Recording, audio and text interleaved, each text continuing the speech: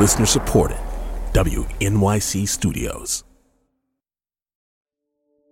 Donald Trump is a man who ran for office to make his brand great, not to make our country great.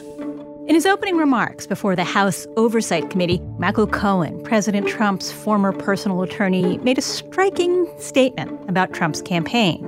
He had no desire or intention to lead this nation, only to market himself and to build his wealth and power. Mr. Trump would often say this campaign was going to be the greatest infomercial in political history. In essence, it's not that Trump's campaign overlapped or conflicted with his business. The campaign was the business. He never expected to win the primary. He never expected to win the general election. The campaign, for him, was always a marketing opportunity. Hello and welcome to this Trump Inc. podcast extra from WNYC and ProPublica. I'm Andrea Bernstein. I'm Ilya Meritz. For the last year, we've been unraveling the mysteries of Trump's financial interests. This week, Michael Cohen laid some of those interests bare in his testimony before the House Oversight Committee and in documents he released leading up to the hearing. And Ilya and I were like, oh my God, we can't believe we are actually having someone from inside tell us how things worked on the record. So we've each picked up some of the segments of the hearing that we think are the most illuminating, and then we're going to play them and talk about them. Before we get started, I just want to say how remarkable. It's been less than a year since you and I were driving around Nassau County and outer Brooklyn, retracing the elements of Michael Cohen's life. Now he's here, and he's telling us what he knows. Okay, so the first piece of tape that I picked out was about the Trump Tower Moscow deal. So this deal was back in November when Michael Cohen was like, no, this deal did not end in January of 2016. It went on until June of 2016. And also other really stunning things in that plea deal. He said he had briefed Trump and his family about it. He said he had been in touch with a campaign official and that he had spoken to an official from the Kremlin about this Moscow project. This was the thing he lied to Congress about. This is the thing he lied to Congress about. And in his opening statement, he addresses why he lied. Mr. Trump did not directly tell me to lie to Congress. That's not how he operates. In conversations we had during the campaign, at the same time I was actively negotiating in Russia for him, he would look me in the eye and tell me there's no Russian business, and then go on to lie to the American people by saying the same thing. In his way, he was telling me to lie. There were at least a half a dozen times between the Iowa caucus in January of 2016 and the end of June when he would ask me, how's it going in Russia? Referring to the Moscow Tower project. You need to know that Mr. Trump's personal lawyers reviewed and edited my statement to Congress about the timing of the Moscow Tower negotiations before I gave it. So to be clear, Mr. Trump knew of and directed the Trump-Moscow negotiations throughout the campaign and lied about it. So many things here that I want to talk about. But let's start with the lie, which is that Cohen is saying that he and Trump both knew that Trump was lying and they just went on with it. This was ordinary course of business. Yeah, and in fact, the method of establishing this story is just sort of being like, I don't know, it's just like sort of saying what you wish were true and then acting as if it is true. What Cohen didn't really say. I mean, one of the things about the lie is that I will say that people from the Trump Organization or people who know Trump have often said this to me, that everybody knows that there is a lie involved and everybody just accepts it. And Cohen says in another part of his testimony, he says he didn't think the stakes were so high when it was just real estate development versus running for president and being president of the United States. This is the first time that I've heard where anybody on the record in this big stage is saying Trump lied all the time. Everybody knew it. this was part of the business model. Right. And he's also implicating Trump's children in the lie, Don Jr. and Ivanka. Ivanka has basically said, I was barely involved at all. I believe Don Jr. has said only something peripherally is what he said. Similar, and said that, I think, under oath to Congress. So that might really create problems for him. Right. That's if only peripherally contradicts 10 times. Right. So Cohen said he briefed the Trump family about 10 times in that period. What I didn't hear him address, and that's a little unsatisfying to me, is why they wouldn't admit to the Moscow deal. What were they trying to hide exactly? It is, I think, one of the big lingering questions from today. One of the things, though, that Michael Cohen testified about was that his testimony was reviewed by the president's attorneys, and he said Ivanka and Jared Kushner's attorney also looked at it. It was part of this joint defense agreement.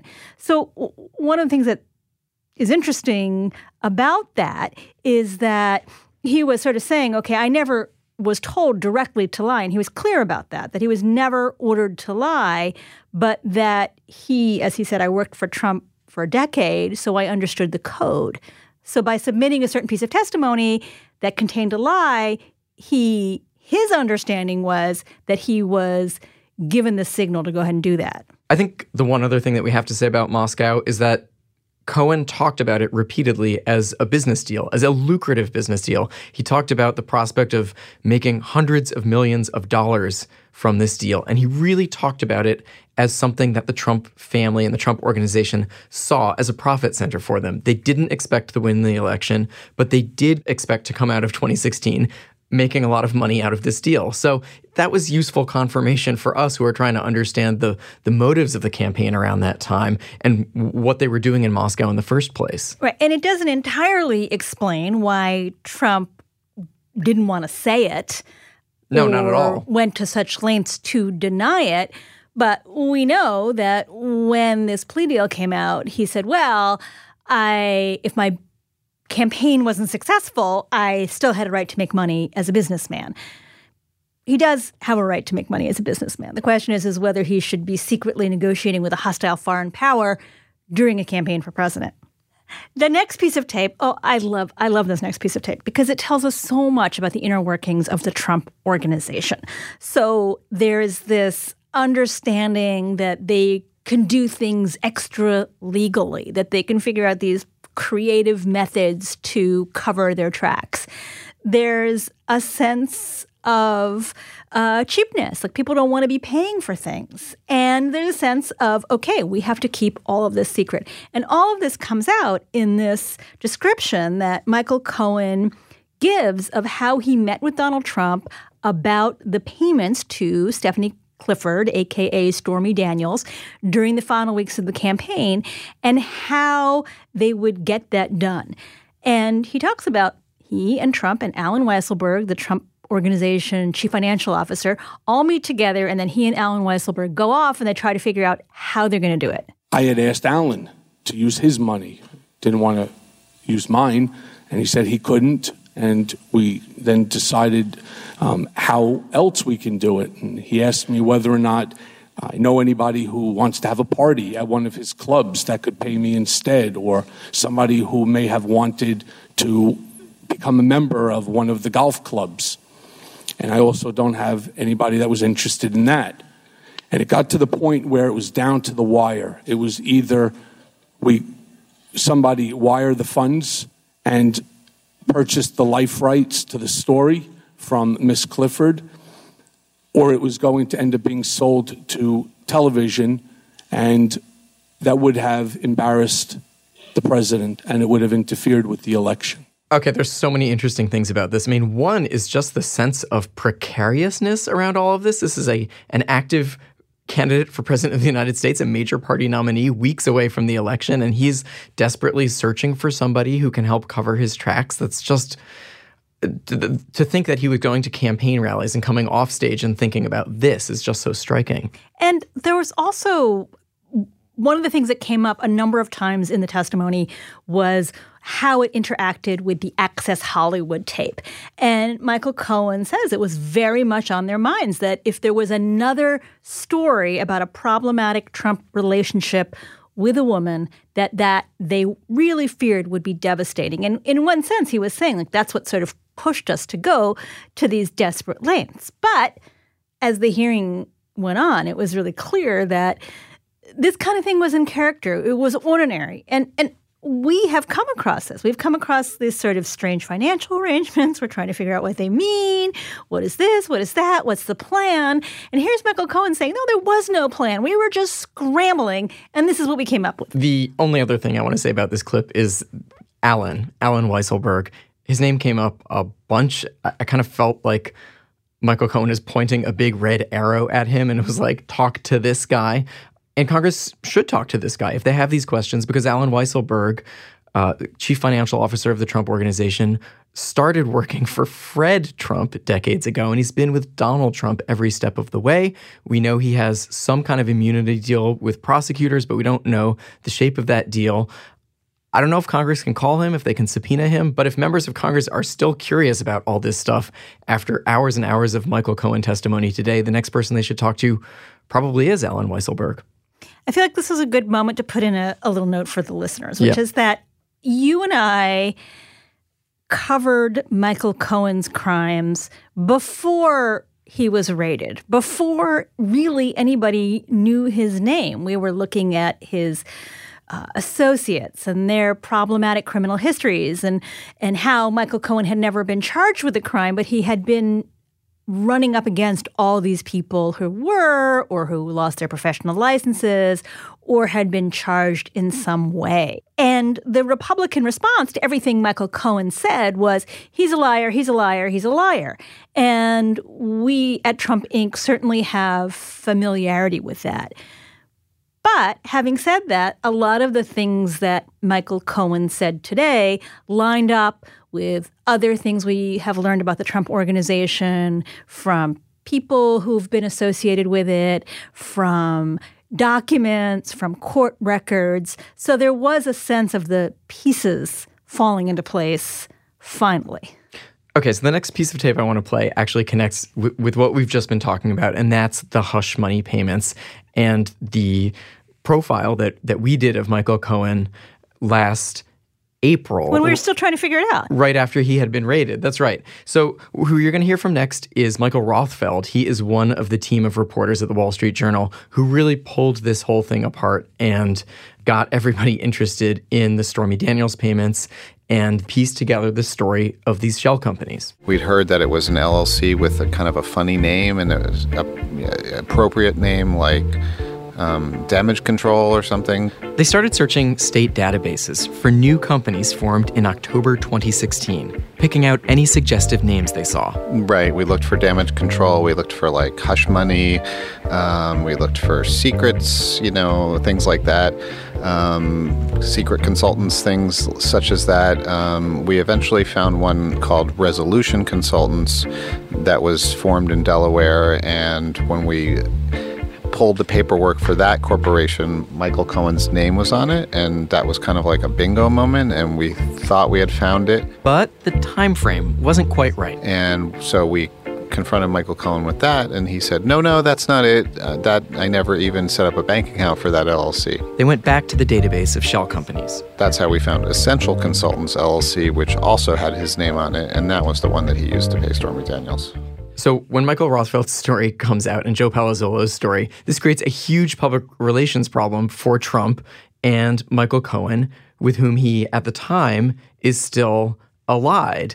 And they have to get their story straight about these facts that are now being trumpeted on the front page of the Wall Street Journal. And we actually heard a breakdown of how he did that and how, according to Michael Cohen, he and Trump put their story together.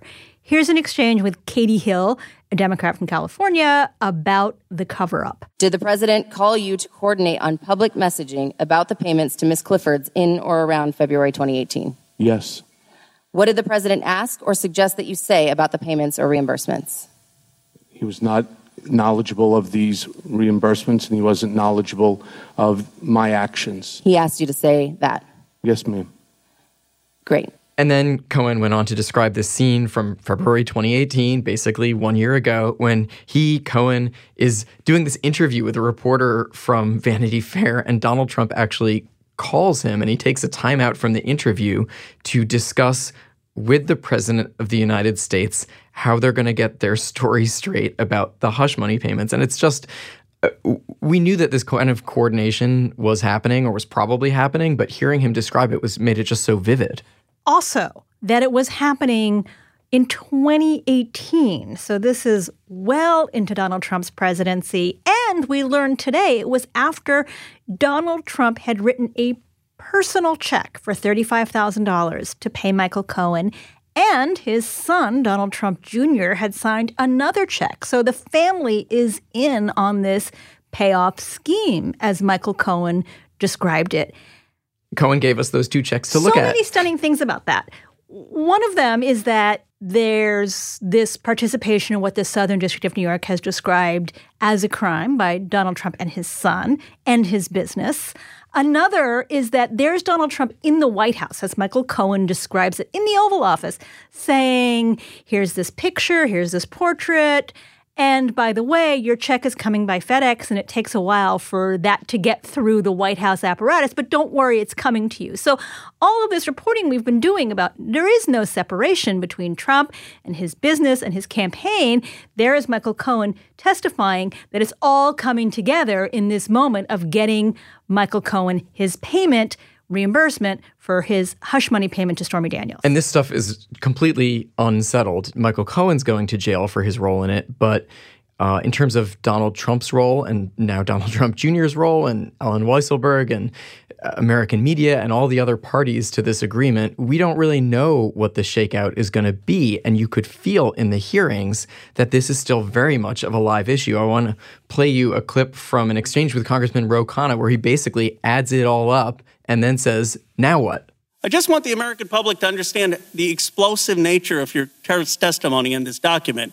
Are you telling us, Mr. Cohen, that the president directed transactions in conspiracy with Allen Weisselberg and his son, Donald Trump Jr., as part of a criminal conspiracy of financial fraud? Is that your testimony today? Yes. And do you know if this criminal financial scheme that the president, Allen Weisselberg, and Donald Trump Jr. are involved in is being investigated by the Southern District of New York? I'd rather not discuss that question because it could be part of an investigation that's currently ongoing. So one of the things that we learned is that Michael Cohen says, I speak to the Southern District of New York all the time, that his most recent communications with Trump are the subject of an ongoing investigation, according to Michael Cohen. Probably from last summer. And he was asked, did Donald Trump do anything else illegal? And he said, well, I can't answer that because the Southern District is looking into it. So we don't know. We have no other source for this information other than what Michael Cohen said today, which he said under oath in Congress. He's already convicted of lying to Congress, so the penalties would presumably be very severe if he were lying again. We don't know what this means, but according to him, the Southern District is still looking into other potential Trump crimes.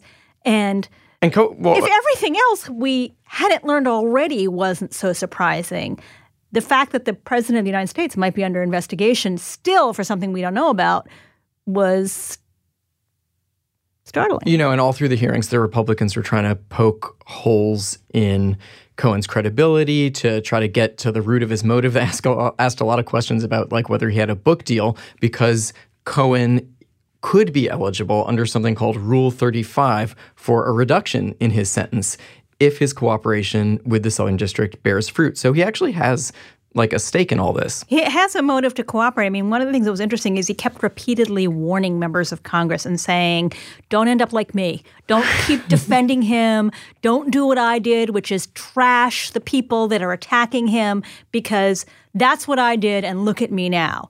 And that became his response to Liar, Liar, Pants on Fire, which was essentially, in fact, I think it is what one of the Republicans said, yes, right? Yes. It is. That's a direct quote. Yes. It was Democrats asking questions about different issues and Republicans saying, you're a liar, you're a thief, you're a crook, here's your plea deal. And Cohen responded to that by saying, I ended up here because I did what you're doing today to me. I think the last piece of tape that I want to play, Andrea, is from our local Congresswoman, Alexandria Ocasio-Cortez, AOC. And I was really curious what she was going to say because, you know, her thing is democratic socialism and different forms of justice. And I didn't know her to be particularly interested in Trump business. Understanding the Trump business, but she revealed that she has a real interest in it. And I think she was really one of the most effective questioners on all of this. So in the space of just about 5 minutes, she asked Cohen a lot of stuff on the record and got answers. She asked him where American media's secrets on Donald Trump are kept. He said David Pecker has them. And David Pecker runs American Media, Inc., the parent company of the National Enquirer. And we should say that Cohen said there was a whole... He didn't use the word vault, but he said there was a whole storage area of Trump secrets that had been kept over the years. He doesn't know where they are now. This is what AOC was asking about. Right. And he said, ask David Pecker. He has them. He'll know. She asked about false statements to insurers on behalf of the Trump organization, which is something else that has sort of recently been reported. And Michael Cohen said, yes, that happened, just plainly, didn't really elaborate. And then she homes in on the golf courses. And there is a Trump golf course in AOC's district. It's in the Bronx, next to the Whitestone Bridge. I know. And this is interesting because of property taxes, which is something that we devoted a whole episode to last year. Donald Trump's playing up the value of his properties when it suits him and playing it down when it comes time to pay property taxes. Mr. Cohen, I want to ask you about your assertion that the president may have improperly devalued his assets to avoid paying taxes. According to an August 21st, 2016 report by the Washington Post, while the president claimed in financial disclosure forms that Trump National Golf Club in Jupiter, Florida, was worth more than $50 million, he had reported otherwise to local tax authorities that the course was worth, quote, no more than $5 million. Mr. Cohen, do you know whether this specific report is accurate? It's identical to what he did at Trump National Golf Club at Briarcliff Manor.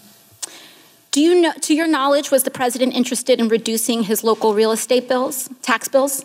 Yes. And how did he do that? What you do is you deflate the value of the asset, and then you put in a request to the tax department for a deduction. Thank you. This is not like rampant criminality. It's more of a motive, sort of state of mind kind of thing. And I think it's something that any American who owns their home will instantly grasp, which is that you have to pay property taxes every year. So when the president of the United States is really brazenly underplaying the value of his properties, I actually do think that that's a fact that might connect with citizens, even if it's not particularly of interest to prosecutors. It's hard to know because there are plenty of people who feel like, okay, well, if you are just following the laws, who cares if you don't pay your taxes? No one likes paying taxes. There are questions, though, that are raised about whether Trump has done this to an illegal extent, which is to say everybody wants to value their assets low when they can and value them high when they can and profit from it. The question is has he ever crossed a line? Michael Cohen didn't quite say it, but he strongly hinted it. For example, when he said that Donald Trump got a $10 million refund check from the IRS and said they were so stupid to give it to me. So we got an insider's look today at the way the Trump organization valued its assets, doing what it did with the golf courses, which is to undervalue them when it came to paying taxes, and then for other reasons to go back and say they were actually worth more than they were. There were times that I was asked, again with Alan Weisselberg, the CFO, to go back and to speak with an individual from Forbes, because Mr. Trump wanted each year to have his net worth rise on the Forbes wealthiest individuals list. When we heard Forbes, we knew we had to call our friend Dan Alexander, who covers Trump's businesses, and he used to work on putting together the magazine's billionaires list. Yeah, so basically Michael Cohen is describing how the Trump Organization tries to kind of game the system and act like Donald Trump is richer than he actually is. And the exercise of how to game the system is kind of similar to how you actually go about valuing his net worth generally. In his testimony, Cohen described essentially what was working backwards from the value Trump wanted to be assessed at and trying to make the numbers work. The difference is that when you're trying to game the system, you start with a number that you want at the end, and then you kind of work your way backward and try to figure out, all right, how can we fudge things to get there? And Donald Trump, and this was true years before he ever became a political figure, is absolutely obsessed with the number that Forbes says is his net worth. We've put about 1,600 people on the Forbes 400 since the first list in 1982. None of them care as much about this figure than the current president of the United States. So what was your reaction to hearing this discussion of Forbes today? Well, none of the content of it was surprising because, of course, when you're on the other end of it, you know exactly what's going on. You know that these numbers don't make any sense and they're not tethered to reality. But what was interesting was hearing the person delivering the message. I mean, Michael Cohen was one of the people who was in discussions with us in past years over these very conversations. And so today, to hear him flat out admit we were just making a bunch of that stuff up, it was kind of amazing to watch, but of course, there was nothing really revelatory about it. We knew it, but nonetheless, seeing somebody admit it is always kind of fascinating. It is kind of startling. Yeah. All of the things that he said today in the testimony that we know goes on because we deal with Trump Organization, the White House, we deal with their public statements. So we know the game that is going on, but to have him own to it was kind of weirdly satisfying. It was interesting. I mean, it was funny as we were looking at it, because particularly when he started getting into the nitty-gritty of how exactly they try to manipulate the numbers.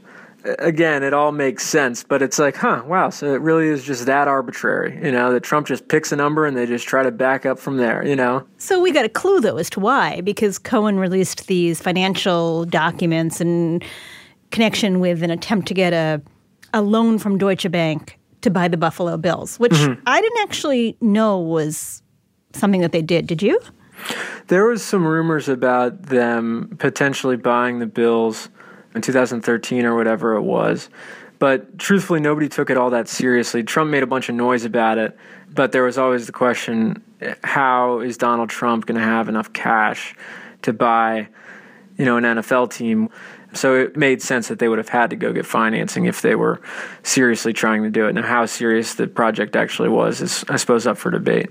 So Michael Cohen didn't come right out and say this in the testimony, but what these documents show is 2011, their total assets are around $5 billion, $4.5 billion. In 2012, they're $5 billion. And then the next year, 2013, they're $9 billion, or maybe they're $8.6 billion, because he's assigned this whole new asset category called brand value. Right. So what did you learn from those documents? Well, so you can see as you're looking through line by line that he assigns a value to his licensing and management revenue streams. And that makes some sense. So Trump gets paid to put his name on other people's products, and in many cases they're locked into those deals for a certain amount of time. And so you would value that. There are publicly traded companies that have similar business lines, and so you can come up with a valuation for that. That is a brand business. That's the definition of a brand business. What you don't do is then, just for the heck of it, tack on a random number that makes the whole net worth much bigger. It just doesn't make any sense. So there seems to be the hint in Michael Cohen's testimony that these two threads are converging. On the one hand, getting a really good valuation from Forbes and having these figures to present to the banks. Yeah, I mean, it's kind of interesting. It's easy to justify trying to deceive a magazine. Trying to deceive banks is a much more dangerous endeavor. And how seriously a bank would have actually taken this, is another question. I mean, if you're a banker at Deutsche Bank and you pull this up and it's got this sort of cursory summary of the assets and then half of it is tacked on to brand value, are you really going to change the amount of money that you're lending to Donald Trump? Probably not. What else did you learn today? What were your big takeaways? Well, the stuff that is outside of the business was, of course, interesting. I was laughing with one of my colleagues. So here you're talking about the Stormy Daniels stuff and the Russia stuff and all of that. I was talking with one of my colleagues, and we watch these congressional testimonies every now and then from start to finish, and it takes a couple hours. And usually you sort of start to zone out after an hour, and one out of every 4 questions is interesting or something like this. On this one, it was like 90% of the exchanges were fascinating, regardless of the topic. Dan Alexander, Forbes magazine. Thank you so much. Yeah, of course. Thank you. So, Ilya, there's one other thing I wanted to talk about before we wrap up this episode, which is the portrait. Which one? Cohen describes a charity auction where there's a picture of Donald Trump up for bid. And Donald Trump, according to Cohen, wants to make sure that his portrait is going to get the highest bid of any of the other portraits in this auction. So he says to Michael Cohen, go out and find a straw bidder. Go find someone to keep bidding up so it gets to the highest price, and the plan is that they're going to reimburse this guy. So that does happen. He bids it up. They get the highest price. And then there is Michael Cohen paying this guy from Donald Trump's foundation. So this is not a high-stakes campaign situation. It's not that Trump wants to be on the Forbes billionaire list, a higher number than he is. It's not that he wants to get a bank loan and he wants to make his assets presentation look as good as it possibly can. This was a portrait auctioned off, and Trump just wanted the bragging rights. And to do that, he was potentially willing to cross a legal line because you can't take money from a charitable foundation and use it for a non-charitable purpose. It was actually really fun watching Twitter while watching the hearings, although you sort of had to be... They really required a lot of attention. You had to be careful about that. Around the time that this was happening, or right after, David Farenthold from the Washington Post, who's covered the Trump charity better than anybody, he tweeted, "This is actually the third portrait of himself that real Donald Trump has allegedly bought with his charity's money. I knew about a 3-foot one and a 6-foot one. This is a 9-foot one that he bought back in 2013. I knew about the painting. I didn't know charity money was involved." So we really did learn new things today. We're going to leave it there for now, but I am so sure Michael Cohen's testimony is something that we will return to again and again in future episodes of Trump Inc. This episode of Trump Inc. was produced by Meg Kramer and Catherine Sullivan. It was edited by Charlie Herman and Eric Umansky. Bill Moss is our technical director. Sam Baer is our engineer. The original music is by Hannes Brown. And just one more thing. This podcast has been updated with a correction. Michael Cohen gave public testimony before the House Oversight Committee.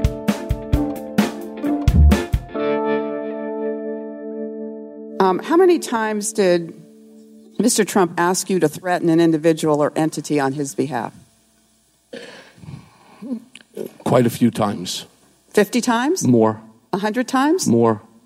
200 times? More. 500 times? Probably.